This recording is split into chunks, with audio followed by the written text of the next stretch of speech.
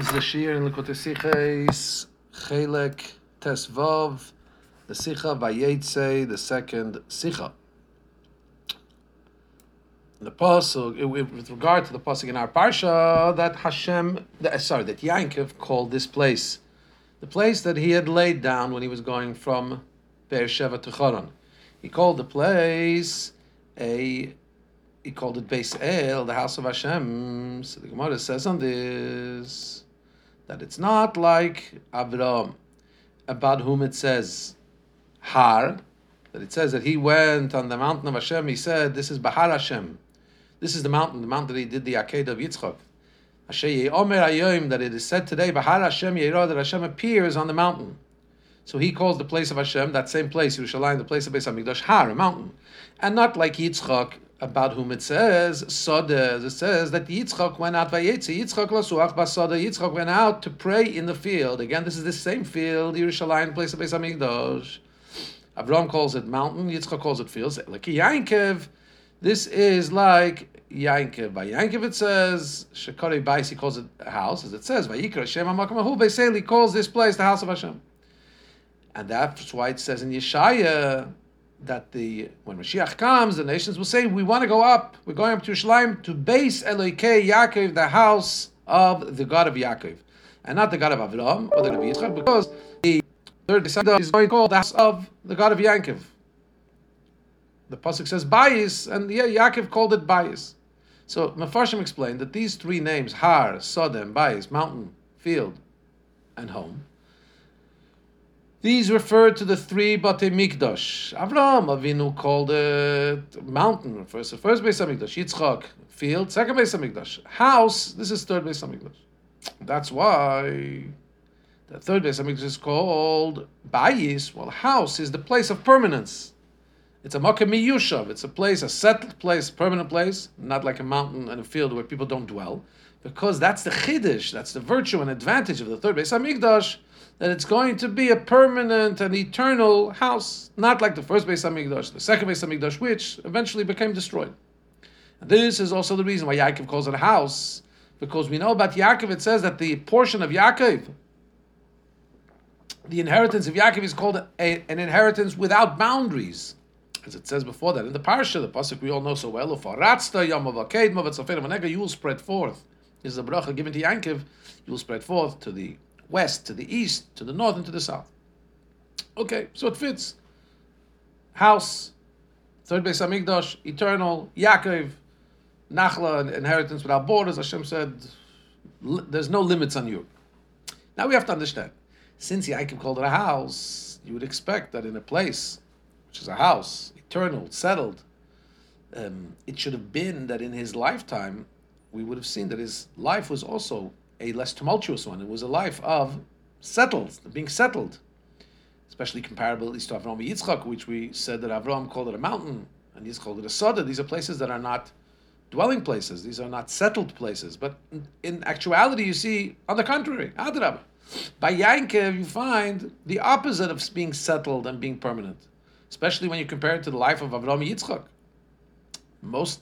A large portion of the lives of Avraham and Yitzchak, they lived in a place of permanence, in a place of being settled in one place. Yaakov, all his days, he was going in a way that he was a dweller in the land. And he comes to Paray and he says, my life, the years of my life were bad. Because first he had to run away from Esav, as we talked in the beginning of our parsha. Then when he's in Charan, he has to live with this fellow called Lavan, who was a swindler. And then finally, when Yaakov says he wants to live in peace, so then he has the whole story of Yosef. And so much so that when does the Torah say Vayichi Yaakov, that Yaakov really lived good years? Only the last 17 years of his life when he was in Mitzrayim. And even those good years, it's not like they were really settled, they were Mitzrayim after all. So why do we find that he's the one that's called the house, but yet on the other hand, his life seems to be the most impermanent and most difficult? Base. So we'll understand this according to the explanation in the pasuk in Yeshaya, which calls the Beis Hamikdash Beis Elokei Yaakov, the house of the God of Yaakov, and that's the Gemara that contrasts Har, Soda, Avraham, Yitzchak, and then says Yaakov called this place a house, and the Goyim will say, the non-Jews will say, we're coming up to the house of the God of Yaakov. This is how the pasuk begins in Yeshaya. It's part of the Nevuah, prophecy of redemption, and says on that day when Mashiach comes, so then many nations will go. And they will say, let us go up. Let us go and go up to the mountain of Hashem, El Beis Elokei Yaakov, to the house of the God of Yaakov, and He will teach us from His ways, and He will go in His path. That's the pasuk. So we don't understand, says there. The pasuk tak is talking about the third Beis Hamikdash, which is called the Bayis. What's it got to do? Yeah, okay, that's not just a way of identifying it, that's also telling us something in the context of that's why people are going to go up to the house. What does it have to do with the fact that it's the house of Yaakov? What does that add to this context that the nations will go up and say, teach us, let's go in our way, in your ways? For this purpose, whatever structure is there, whatever place of inspiration is there, will attract, right? In the time of truth, will attract those that want to come to it. Why is it dafka emphasized there in this pasuk that it's got to do somehow with the concept of Bayis, the house of the God of Yaakov? Question number one. Also, we have to understand the pasuk says that many nations will come and they will say, "Let's go up," and He will teach us His ways and we'll go in His path. The pasuk says, why is that key? Because mitziyain, you know this pasuk, ki mitziyain teitze Torah, for from tziyain will go forth Torah. Udvar Hashem Yerushalayim, the word of Hashem will come forth through Yerushalayim. So first of all, Aleph, says the Rebbe, in the pasuk, it doesn't sound like the nations are coming to convert and to learn Torah and the word of Hashem. And the next pasuk afterwards, the Rebbe quotes here, is that Mashiach will be v'shafat ben hagoyim, will judge between the nations, and then they will plow, get rid of their, take their swords and turn it into plowshares.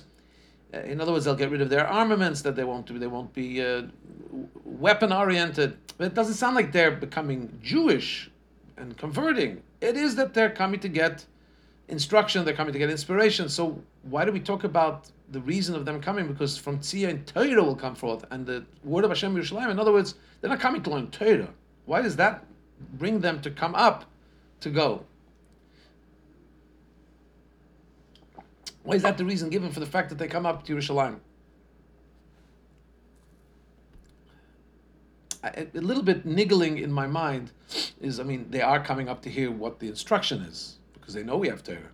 So, in the answer, that indeed is, the question is a very detailed, in other words, question. They're not coming up to learn Torah per se.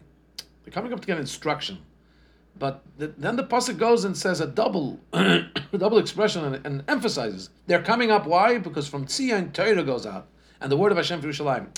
They're not actually coming for that. If you look, again, if you would learn it just generally, of course, they're coming to get instruction. Why? Because Tzia is a place of Torah. But no, listen carefully, says the Rebbe. They're not coming to be Megayah. That's not the context here. If they're not coming to convert, so why is the Torah, the word of Hashem, that seems to be what's pulling them in? Stay tuned for the answer, because some questions, they elicit an answer where you say, okay.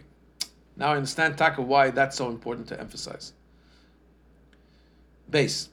The second question is, why the double expression from Tzia and Torah will come out, and the word of Hashem Yerushalayim, it seems to be the same thing. It's just a double expression. And also, it says before, they'll say we'll want to come up to let Him teach us His path, and we'll go in His ways. It also seems to be a double header.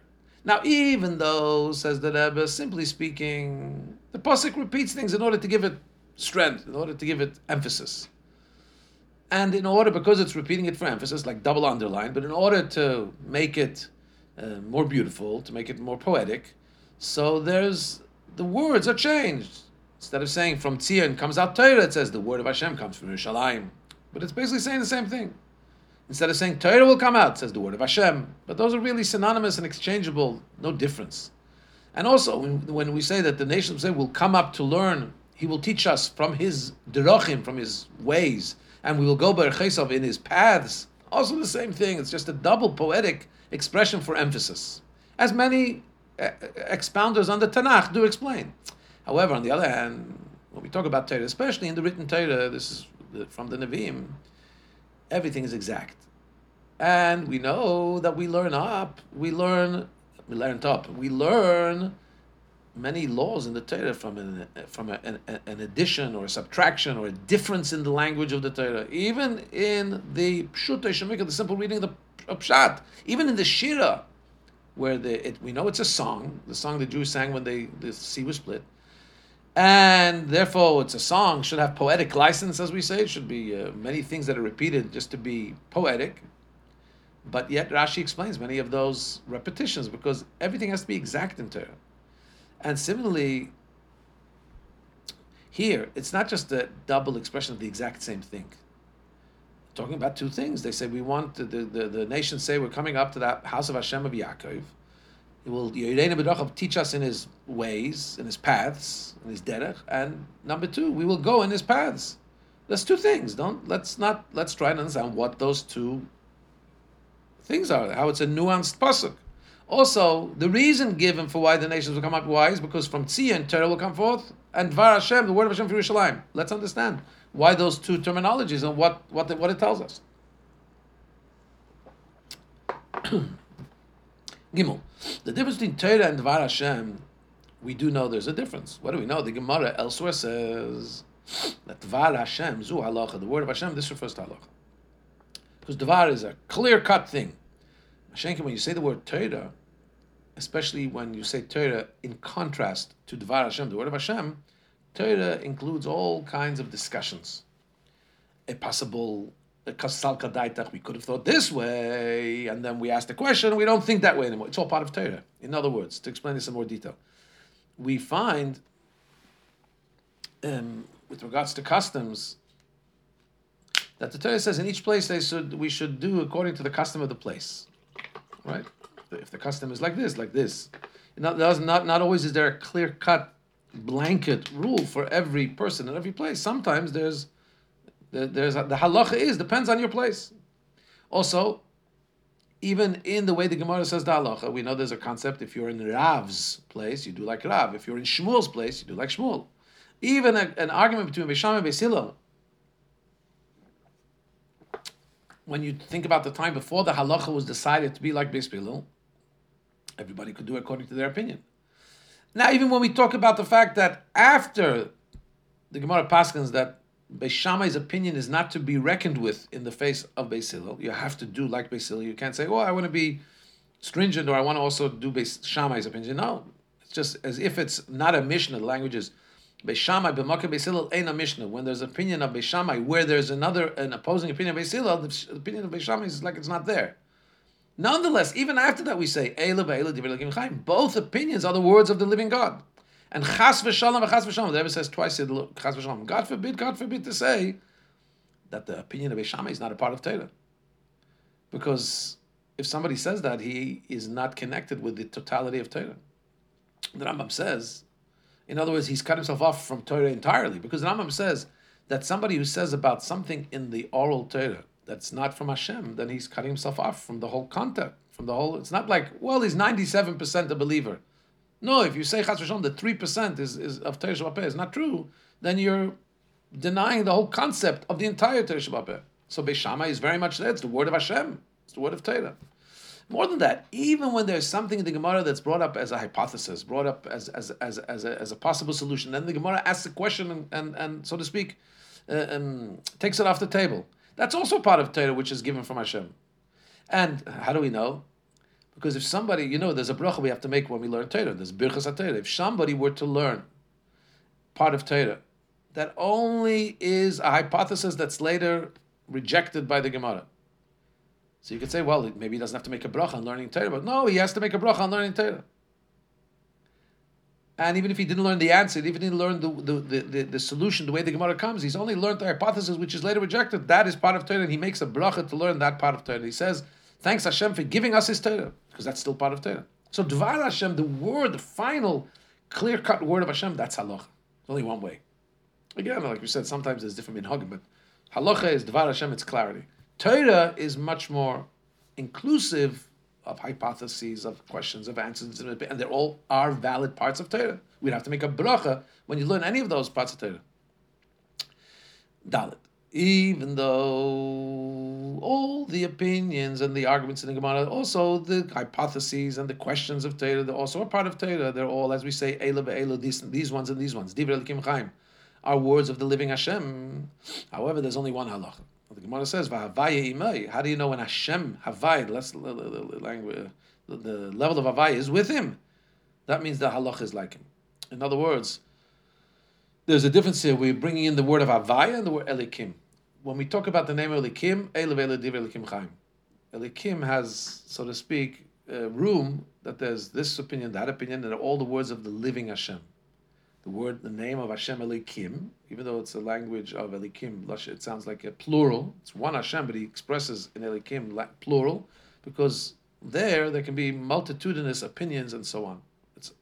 However, when we talk about, and the explanation of this is that why the word Elikim, even when we say Elikim Chaim, the living Hashem, but it's Elikim Lashon Rabim, plural, which seems to be speaking about a more than one, right, and division, so to speak. It's because also in Torah it's like that. When we talk about Elikim Chaim, the living Hashem, we see that the way that expresses in Torah, the Torah of Hashem is many different opinions. So, without getting into the explanation how we can call Hashem plural, but it's a one Hashem, and it's the inclusion within it of many, many different details that are emanating from the oneness. But that's in the language of Elikim, which is one of the Hashem's names, but it's not the highest name. The higher name is Havaya. Havaya is called the Shem HaMeferish, the explicit name, the name that more explicitly describes Hashem. Shema Etzem, the existential, the essential name. Shema Miyuchad, also the name of Havaya is called the unified name. It's higher than any form of details that can be emanating from it. And that's why the oneness of Torah, the clear-cutness, the preciseness of one opinion of halacha, it's referred to and it expresses itself as being the Dvar Havaya. So Havaya is the name of Hashem that totally expresses the oneness higher totally than any divisions. Hey, so also this is the difference between Torah and Dvar Havaya. Torah includes also the difference between Havaya, right, and Elikim. Torah includes also the opinions with the halach is not like him. Also lessons that you can learn from those lessons elsewhere. It doesn't have to be practical and applicable to halacha. When we talk about Dvar Havaya, the word of Havaya, that's halacha.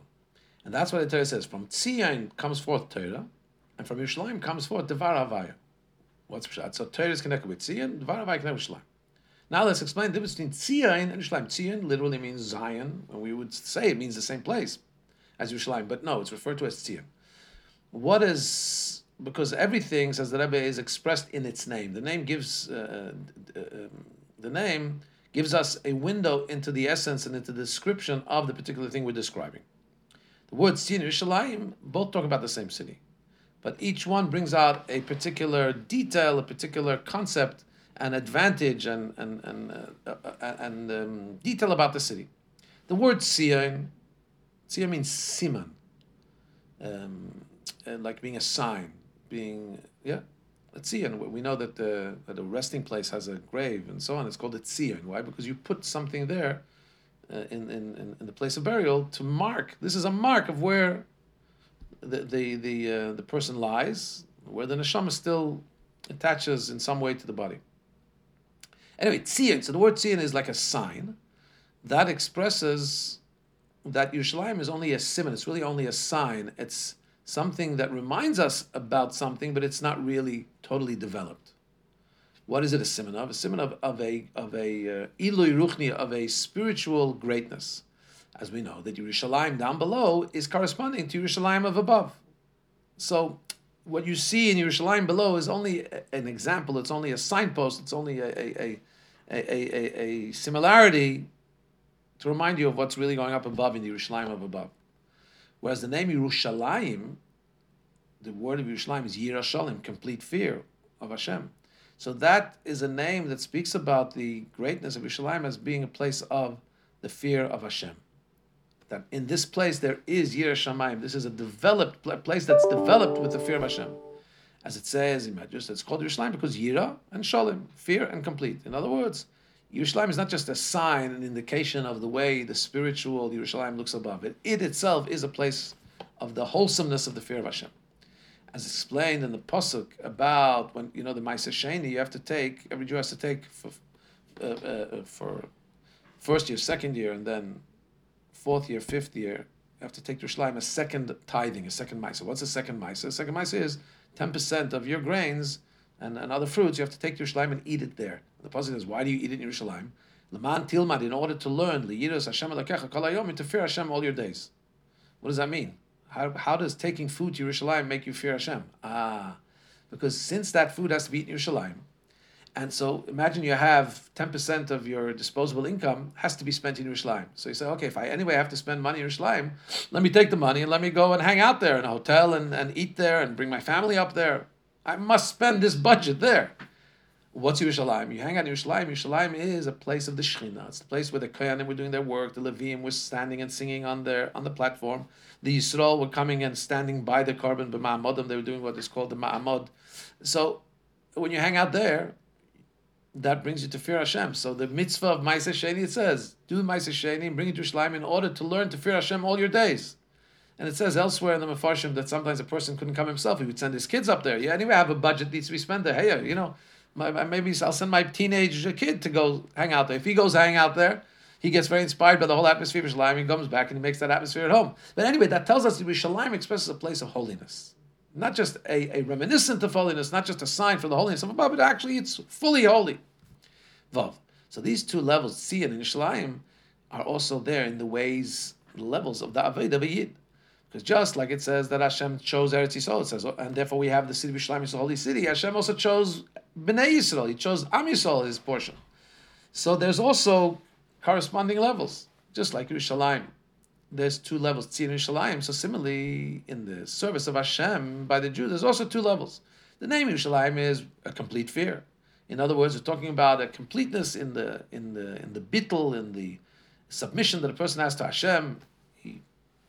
The person who has toiled and refined himself to a point where his whole expression of self is just expression of Hashem, being totally submissive, being totally present, and having the fear of Hashem. In other words, feeling that he's always in the presence of Hashem. Bittul. Tzion, however, is a different thing. Tzion is, remember, he said it's reminiscent of a high level. It's a sign. This Avodah is through a Yid that represents the high things, the supernal levels from above. But he himself is not yet a picture, perfect example of that reality. It's just a sign reminiscent of the fact that there is this high level, and he's not yet in the utmost of Bittul. The thing he has achieved is that he's enough developed to be an expression, at least, a siman, a reminder of those levels. Somebody who's totally not worked with himself, somebody who's totally, out of hand and a wild beast, untamed. So he's not going to be expressing that. So this expresses somebody who's brought himself to a certain level where he represents you could see a something reminiscent of the high level, but he's not yet the person who's gotten to the high level who could be called Yerushalayim. He's still seeing like a sign. And since he's still not totally bottled, so when he toils in Torah, what level of Torah does he achieve? He achieves a level of Torah that is understandable according to his developed levels of understanding. So that's why it says that from Tzion, a person who's at the level of Tzion, who's not yet so fully developed in his Yirah Shamayim, but he's at the beginning of the path, he resembles it in some way. From that, Torah will come forth. Because since he's still a Metzias, that's related with Torah. Because we said by Torah there still is room for many different opinions. The Torah incorporates many different opinions and different details. Because his learning of Torah, he still has a Metzias, he still has his own existence there. And therefore, his own existence means that there's still things that are not fully incorporated in the oneness of Hashem in a total submission. And therefore, everybody understands the Torah. This level of Torah, we're saying, is a way that everybody understands different levels and different details. However, since he's not just a random guy, he's not just an undeveloped person, he is at the level of Tzion, so therefore, all these things that he's understanding, and even though he's not in a place of full unity, but these are all part of Torah. It's not what he's studying and all the details and all the ribuy and all although it's not the full beautiful picture, but it still is reminiscent of what the picture is, and therefore it's all part of Torah. Right? As the Rebbe says here, the svaras, the various thoughts and opinions, they all come and derive themselves, and they are a sign of the multitude of levels that come from Elokim Chaim. They are Torah, and it's Elokim. However, that's when we talk about the understanding of Torah. That doesn't have to do with the halacha l'maisa, what to do in practicality.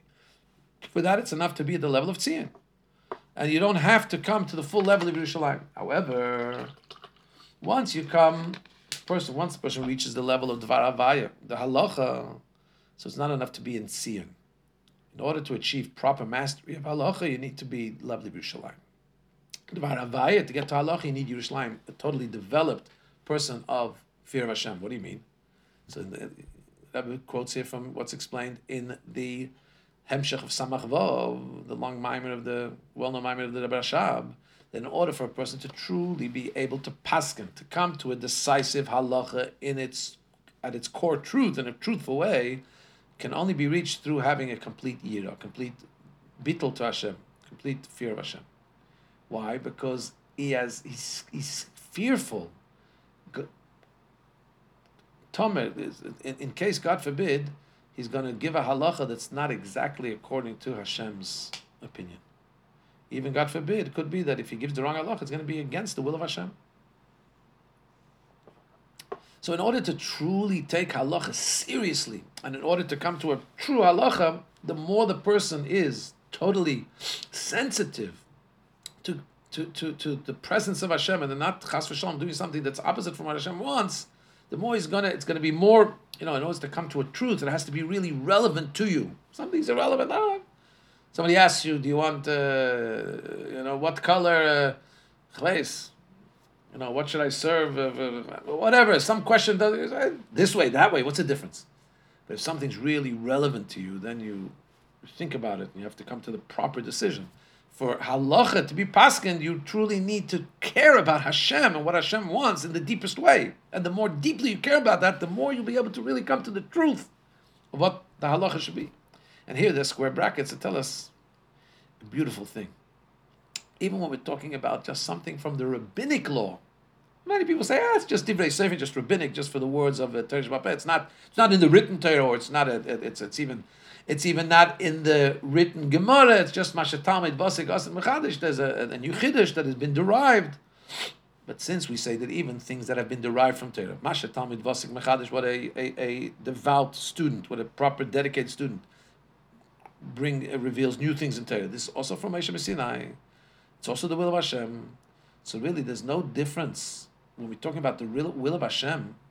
I'm going to read and translate this because I don't know. For me, somehow, these are words that give a very deep, profound understanding in the halacha from Divrei Torah and the words of the Chachamim. Is doch kein chiluk nit when we're talking about the Ratzon Eli and the will of Hashem. Is doch kein chiluk nit. There's no difference. Sis is a zach was the Ratzon Eli not gewollt. As it soll sein der Reis or the Rabbana. There's no difference whether it's a thing that the supernal will, Hashem's will, wanted that this should be a biblical prohibition or instruction, or a rabbinic prohibition or instruction.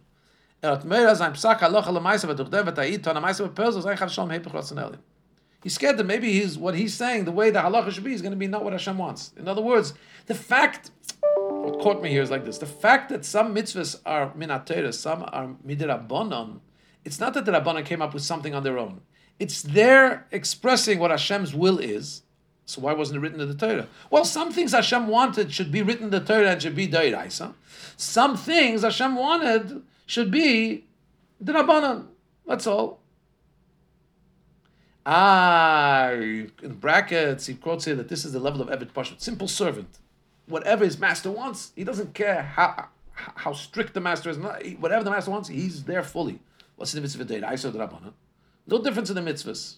Usually, even a Drabbana rabbinic mitzvah is as important as the Raisa. So why then do we have a law that if there's a doubt in a biblical mitzvah, you have to go stringent? Safik deraisa l'chumra. If there's a doubt in a rabbinic mitzvah, safik derabbanan l'kula, we go l'kula. We go. If there's a doubt, we go more lenient. Why? That's because that's Hashem Himself said that in the Torah. That's not because we care less about rabbanon. Because Hashem Himself said in the Torah. Anyway, so in order to be able to paskin dvar havaya, to do the halacha, this kind of a yira, this kind of a fear of Hashem, elicits within the person the desire and the ability to really delve and go deep in the Torah and to persevere in Torah to come to the truth of the halacha. And that's why we say Dvar Havaya has to come from Yerushalayim. It comes from the complete state of Yira. In order to come to halacha, to the truth of the halacha, it's not enough just to have Yira, like to have fear of punishment, or even a higher level of Yira. Here you need to have the complete level of Yira, which is a fear. Perhaps I'm not going to figure out Hashem's intention. And that will bring you to the ultimate proper halacha, to get to the halacha of Emes Lamidin. That's called Dvar Havaya, halacha. According to this, we can understand something else that's got to do with Simchas Torah. When we say Atar Reis on Shmini Atzeret Simchas Torah before HaKofos, they finished off the last pasuk, Ki Mitziyin Tetzei Torah Yisrael Mishalayim. We have to understand. Meila, the fact that we don't say the whole pasuk the way it's brought in Yeshaya and in Micha, that the nations will say we'll go up to Hashem's house and we'll learn there what to do. And then it says, because from Tzion Tetzei Torah Yisrael. Okay, we don't quote the whole pasuk because it's not relevant here to the psukim before HaKofos. But why does it say ki? Ki means because. What's that got to do with the psukim in HaKofos that were brought before? Which psukim were brought before? Psukim that brought before, in the pasuk in Yeshaya, makes sense to say ki.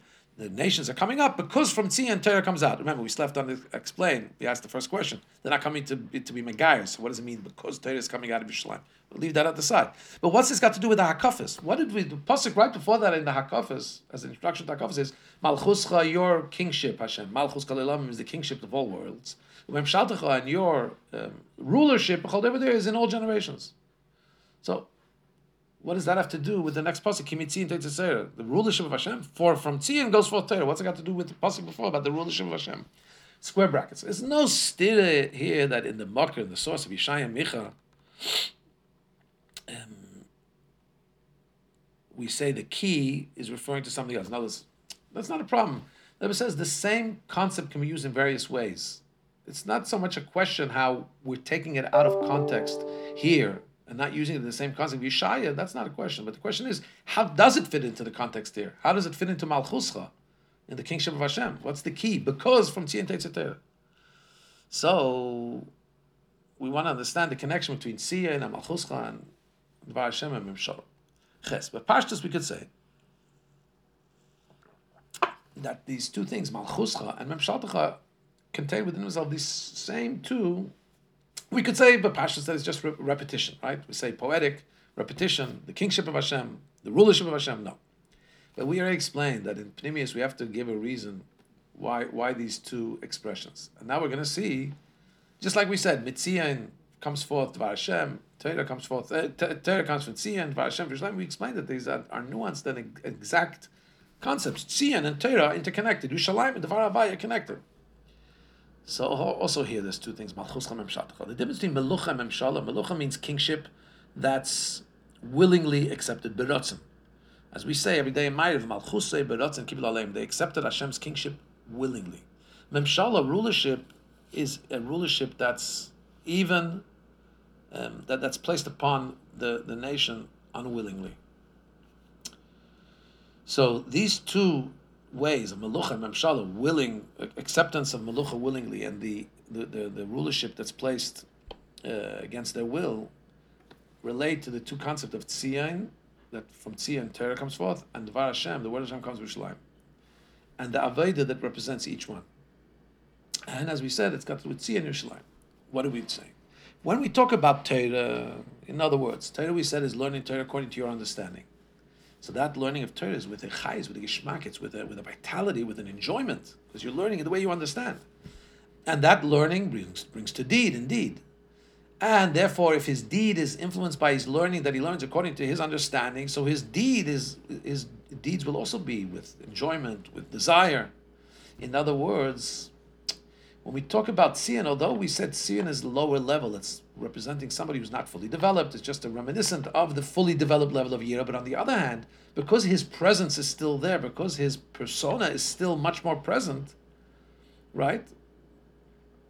So the way that he's accepting Hashem is much more through his. Right, we said we're not talking about a wild, an untamed human beast. We're talking about somebody who's there. He's learning Torah, he's developing, but he's just not. He's seeing. He's just a reminiscent of the highest level of years. Not in a full state of awe all the time. So therefore, on the contrary, his own personality is here. He's learning Torah from his understanding. He's doing mitzvahs because he understands it. He has an excitement in it. So now his Kabbalah's oil, right, is Malchuscha. It's like the level of accepting Hashem's rulership willingly.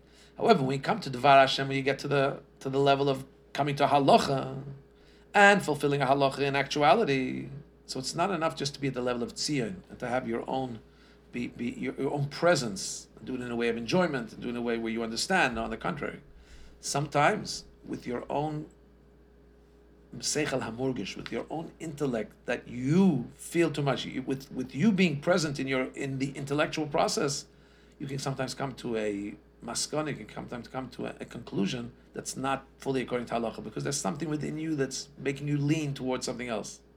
Dafka, when you reach Levi Yerushalayim, the completeness of the Yira, as we said, you're totally submissive to Hashem, where he's what's missing here is his own persona, because he forces himself to be totally submissive and not feel himself, just to try and feel the will of Hashem. That's when he can truly express the will of Hashem, come to the level of Havaya, and come to the true halacha. And then his deed will also be in such a way, a deed that he feels not the enjoyment, but he feels this is what Hashem wants. In other words, the learning of Torah of Dvar Havaya to get the halacha to practice halacha, and also the kiyum, and therefore the resultant kiyum of mitzvahs that comes from that feeling, is in a way where it's not about him. He feels, but it's kfiyah bittul. Hashem has forced him. In other words, he feels submissive to himself. It's not about me. It's just what does Hashem want. Just that's like memshala. Usually we talk about memshala being negative. In other words, the wild person doesn't want to accept the rulership. No. Here we're saying on contrary. He's so submissive to Hashem that he feels it's nothing about me. It's what he wants. Whether I want or don't want, it's a higher level. Test. Since Yidden B'chlal and every Yid B'chlal has to try and make sure that he doesn't just achieve his own complete state of service of Hashem, but also to bring the world to its perfected state. And the Rambam says we have an obligation, not just every other Jew, but in order we have an obligation. Moshe Rabbeinu was instructed by Hashem to force and bring all the people of the world to accept upon themselves the mitzvahs that the Bnei Noach, the Noahites, all inhabitants of the world were instructed. And the way that these things are fulfilled is in a way, quoting the Rambam, that the Noachite should accept it upon himself and do it because Hashem instructed so in the Torah, and informed us through Moshe Rabbeinu.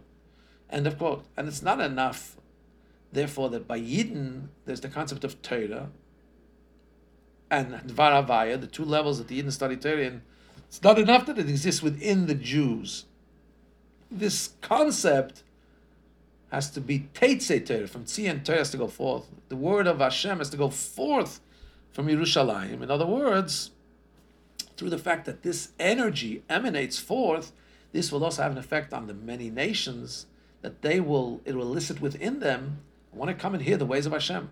That they want to learn not what we're learning, but they also want to submit themselves to Hashem in the same way that we submit through Torah and Dvar Hashem to learn their halachas.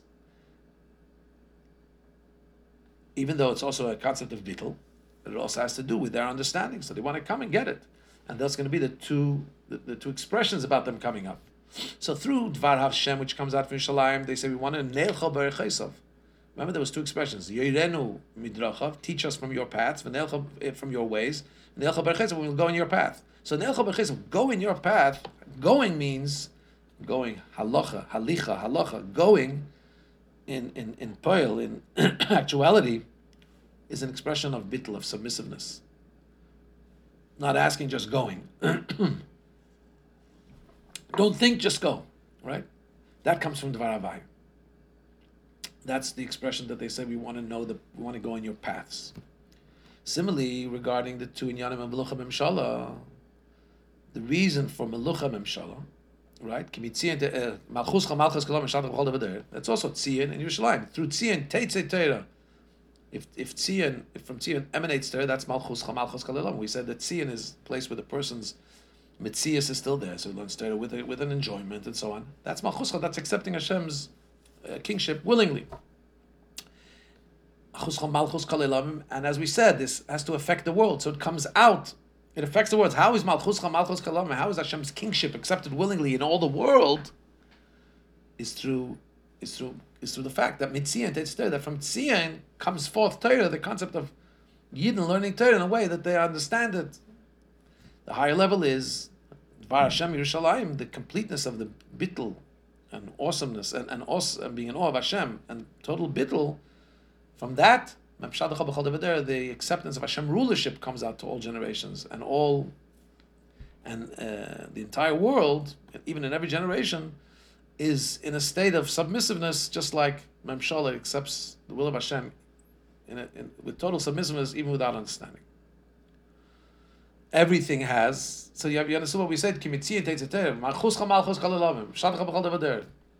Why does that affect? Why does the world have the inyan of Malchus? Memshala, because there's the two levels. There's the level of Tzion, which elicits Torah, Dvar Hashem from Yerushalayim, and that affects even the world, not just. So it's a place. Yerushalayim is called both names. It's the Bnei Yisrael having those both levels, and it's by Bnei Yisrael having those two levels that also emanates into the world, and therefore the Amim Rabim, the many nations come, and they also are talking about two paths: the paths of going in of understanding their mitzvahs, and the path of just being submissive to their mitzvahs. The two levels of Tzion and Yerushalayim. Yud. Everything is also the way it is generally, and also the way it is in detail. Similarly here. Even though generally we speak, the Pasuk in Yeshaya is speaking about the time of the future, about the third Beis Hamikdash, then it's going to be Mitzion, it's the Dvar Hashem Yerushalayim in its full state. And therefore also it's going to be the full completion of Malchus Kalam. The whole world will be under the effect of the Malchus and the Memshala. However, in generally speaking, Bepratis, when we go into details, these two things are to be found in two different times. The same way there's a difference between the time of the Beis Hamikdash, time of Golus, and the time of the Beis Hamikdash there was a likus that shined in a revealed way. And therefore the avoid of the Yidden was mainly done with a love and a desire, because that, having the revelation of Hashem elicited in the avodah an enjoyment. You had the revelation of Hashem, so you did it willingly. Shenkin, when we're talking about the time of exile, when a likus, godliness is not revealed, so therefore then the Avodah is more mitzat Kabbalah Sel, doing it out of obedience, yira, bittul, submissiveness. Similarly, in the Beis Hamikdash itself, there's a difference in the first and second Beis Hamikdash. The first Beis Hamikdash was built through Shlomo HaMelech. That's the time about which it says, Kaimus here, the moon was in its full state. In other words, the Bnei Yisrael and the Kedusha were its full glory. There was a full expression of the revelation of godliness, the level of Bina, Alma Decheir, the world of peace, the world of freedom, it was a liberated world in terms of Kedusha. That's why Yidden then were in a state of liberation from the enslavement of the non-Jews. And the Gili in the Beis Hamikdash and in the Gili of the Beis Hamikdash in the world was in the highest way possible.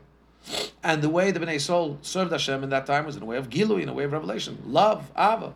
And that's the level of Tzion, right? We said Tzion is when there's a feeling of self still, and Torah can come out of that, because it's not fully bittul, because there's revelation, and you lovingly come to do what Hashem wants and to learn Hashem. However, in the time of the second Beis Hamikdash, when there wasn't such revelation, as it says in the pasuk in Chagai, build the second Beis Hamikdash be'ekavda. There's a hey, I will be honored, but it says without a hey, because there were 5 things missing in the second Beis Hamikdash. For example, the Holy Ark, the Oren, the Kaperes. There were things missing. It wasn't the same level of holiness. The Eden then was still under the enslavement. They didn't have their own autonomy totally. They were still under the rulership of the nations of the world. They had permission to build the second Beis Hamikdash. So the Avodah then was mainly submissiveness to Hashem. There wasn't so much of a gili, so much of a revelation, where it was done lovingly. They were in presence of Hashem and awe of Hashem, but it was more in a state of bittul, not so much revelation. Similarly, the difference between Malchus, Kalelam, and the way it expressed itself in the two times, in the time of the Vais Rishon, so there was Melucha. willingly. The Yidden accepted Hashem willingly.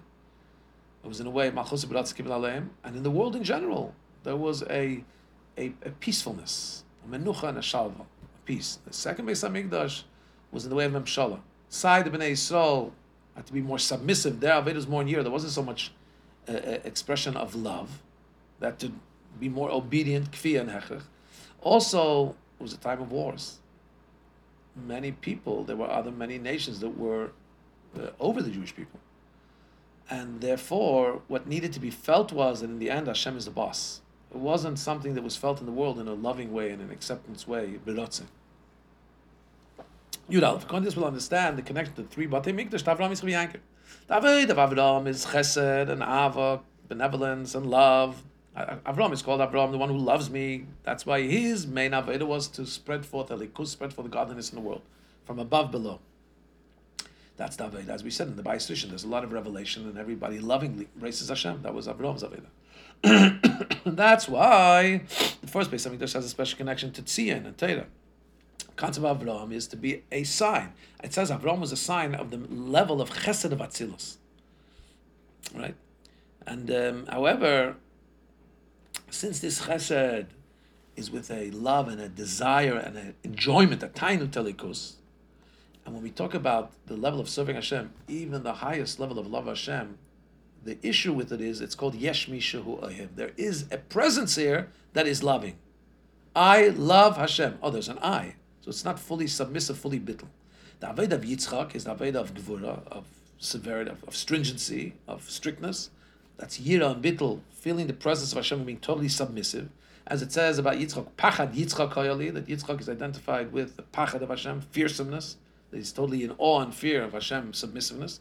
That's the Avodah of the second Beis Hamikdash, and that's why it says Dvar Hashem Yerushalayim, the Dvar Hashem, because the completion of Yira and Bittul of submission before Hashem is the concept of Dvar Hashem, as we said, Halacha, and that the second Beis Hamikdash was Yitzchak.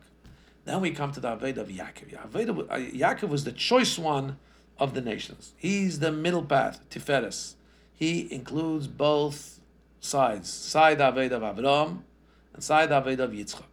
And therefore, he's corresponding to the third Beis Hamikdash. And then there's going to be the incorporation of both virtues, the tachlis hashleimus, the completion, the complete wholesomeness of the revelation of Elikus, more than the first Beis Hamikdash, more than Tzion and Torah. But together with that, also the bittul. He'll have the level, the virtue of Tzion and Torah, and together also the virtue of Yitzchak, total bittul, Dvar Hashem Yerushalayim. According to this, we'll understand Yud Beis. According to this, we'll understand why the eternal kviyus of the Beis Hamikdash Hashlishi has a connection to Dafka to Yaakov. Dafka Yaakov is called a house, and we'll also understand how this how this expresses itself regarding the Amim Rabim, the many nations that say, "Let's go up to the house, to the house of the God of Yaakov." Listen to this concept. Corresponding to every midah in kedusha, there is a corresponding weapon, so to speak, a midah in the opposite side, which opposes that midah in kedusha. So you have love, a foreign love to foreign things, love to things that aren't in the wish of Hashem. That is what stands and opposes the level of love to Hashem. Fear of opposing, fear of Hashem can be a negative fear or an anger. And anger comes from being strict, being strict and feeling the awesomeness of Hashem is Yirash Hashem. But then having that express itself in being nasty or mean or bad tempered or something, that's the opposing midah. That's opposing the level of kedusha. As Chazal tell us, from Avraham Yishmael came out. In other words, he was also Avo. He had the same expression of Avraham, but in the negative sense. From Yitzchak, Esav came out. Yitzchak was also similar to Yitzchak. Esav was also similar to Yitzchak, but in the negative sense. And that's why in each one of the ways we serve Hashem, when we serve Hashem with one midah, it doesn't have an everlasting enduringness because there's the other midah that stands and opposes it. That's why, for example, the Gedim that Avraham made didn't last. And similarly, the first Beis Hamikdash, second Beis Hamikdash, each one of them was expressing one particular nuance, one particular level. They weren't able to be enduring. And eventually, the L'umas at the opposite side took over and destroyed it. However, when we talk about the midah of Yaakov, which is incorporating both things, chesed and gvura. About that, once you have that double whammo, that winning combination, there's no midah that can oppose it. And that's why it says about Yaakov, his mitose shlema, his bed was complete. In other words, his family was complete. Nobody left from Yaakov's family and became the opposing side. All became Bnei Yisrael. And that's the way it is with the third Beis Hamikdash. Since it's going to have both levels of Tzion and Yerushalayim, it's going to be a complete and enduring house for Hashem. Yud Gimel. This is also the reason why we say that the Goyim say the Amim, the nations, will come to the house of Yaakov. This is the house of Yaakov. And we say Ki. What's the reason? Because from Tzion Tetzatei Devar Hashem Yerushalayim. Same way in Gashmias. How do you have an effect on somebody when you really mean it? When you really mean something, then you have an effect on influence the other person. Similarly, talking about having an effect that the nations will come to the house of Hashem. Also, in order the Yidden should be able to achieve in the world, that the world should hear and be attracted to come to the house of Hashem, it's not enough that by the Yid there's this one kav, either Tzion or Yerushalayim, one mode. It has to be both modes together. Because, in other words, it has to be a wholesomeness and a truthfulness that really impact. What's the wholesomeness? The wholesomeness that even when you're at the level of Tzion, where your own persona is here, learning Torah from a Gishmak, you also have to have the level of Yerushalayim that's present there. And even when you're the level of Yerushalayim, the Devar Hashem, you learn the halach and the fully submissiveness. What does it mean in Avedis Hashem? Even when you're learning with seichel and oineg, desire and gishmak and enjoyment and understanding it and learning with your own personality, fully invested in this experience, you also have to hear there needs to be present there the total bittul, the total submissiveness to Hashem. On the other hand, also when you're learning with total submissiveness to get to the halacha, you also have to try and bring yourself to the plate, to the learning, to learn with desire and with enjoyment. And when there's the hiskalus, when there's the wholesomeness and incorporation of both things, Tzion and Yerushalayim, that's emes. Hey, 1 second. Emes is called the midah of Yaakov. The expression of Yaakov is emes, because it's a perfect combination, and it's enduring. It's his mitzias. I'm sorry, the emes becomes the entire mitzias and becomes something that's no other opponent, right? Each opposing side can only go on one side, can't go on the other side. But when you're both together, so the opposition doesn't work, and therefore this is why the reason why v'holchu amim rabim, it says many nations will go and will say, let us go up to the house of the God of Yaakov, and there he will teach us from his ways and we'll go in his paths, because when we learn with the wholesomeness of both aspects combined, it brings the nations to learn their Torah, the Sheva Mitzvos B'nei Noach, and to fulfill it in the utmost way, as it says, V'neilcha b'orech Esav.